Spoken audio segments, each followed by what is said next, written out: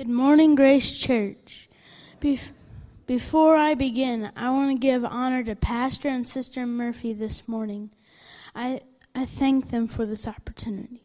Please turn to the book of Romans, chapter 6, verse 23. For the wages of sin is death, but the gift of God is eternal life through Jesus Christ our Lord. My title this morning is, Are You at a Dead End or a Live Beginning? A dead end is a place where you can't go any further and you can't reach your destination. If you're at a dead end, you would feel sad and hopeless. Sin is like a dead end. It is a dead end because you have done things your way and not God's way. If you have sin in your life, it will stop you from getting everything God has for you. God has joy, peace, power, and love for everyone.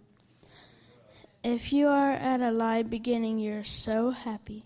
A live beginning is when you have started a new life with Jesus by repenting, being baptized, and receiving the Holy Ghost, and it starts new in each and every day.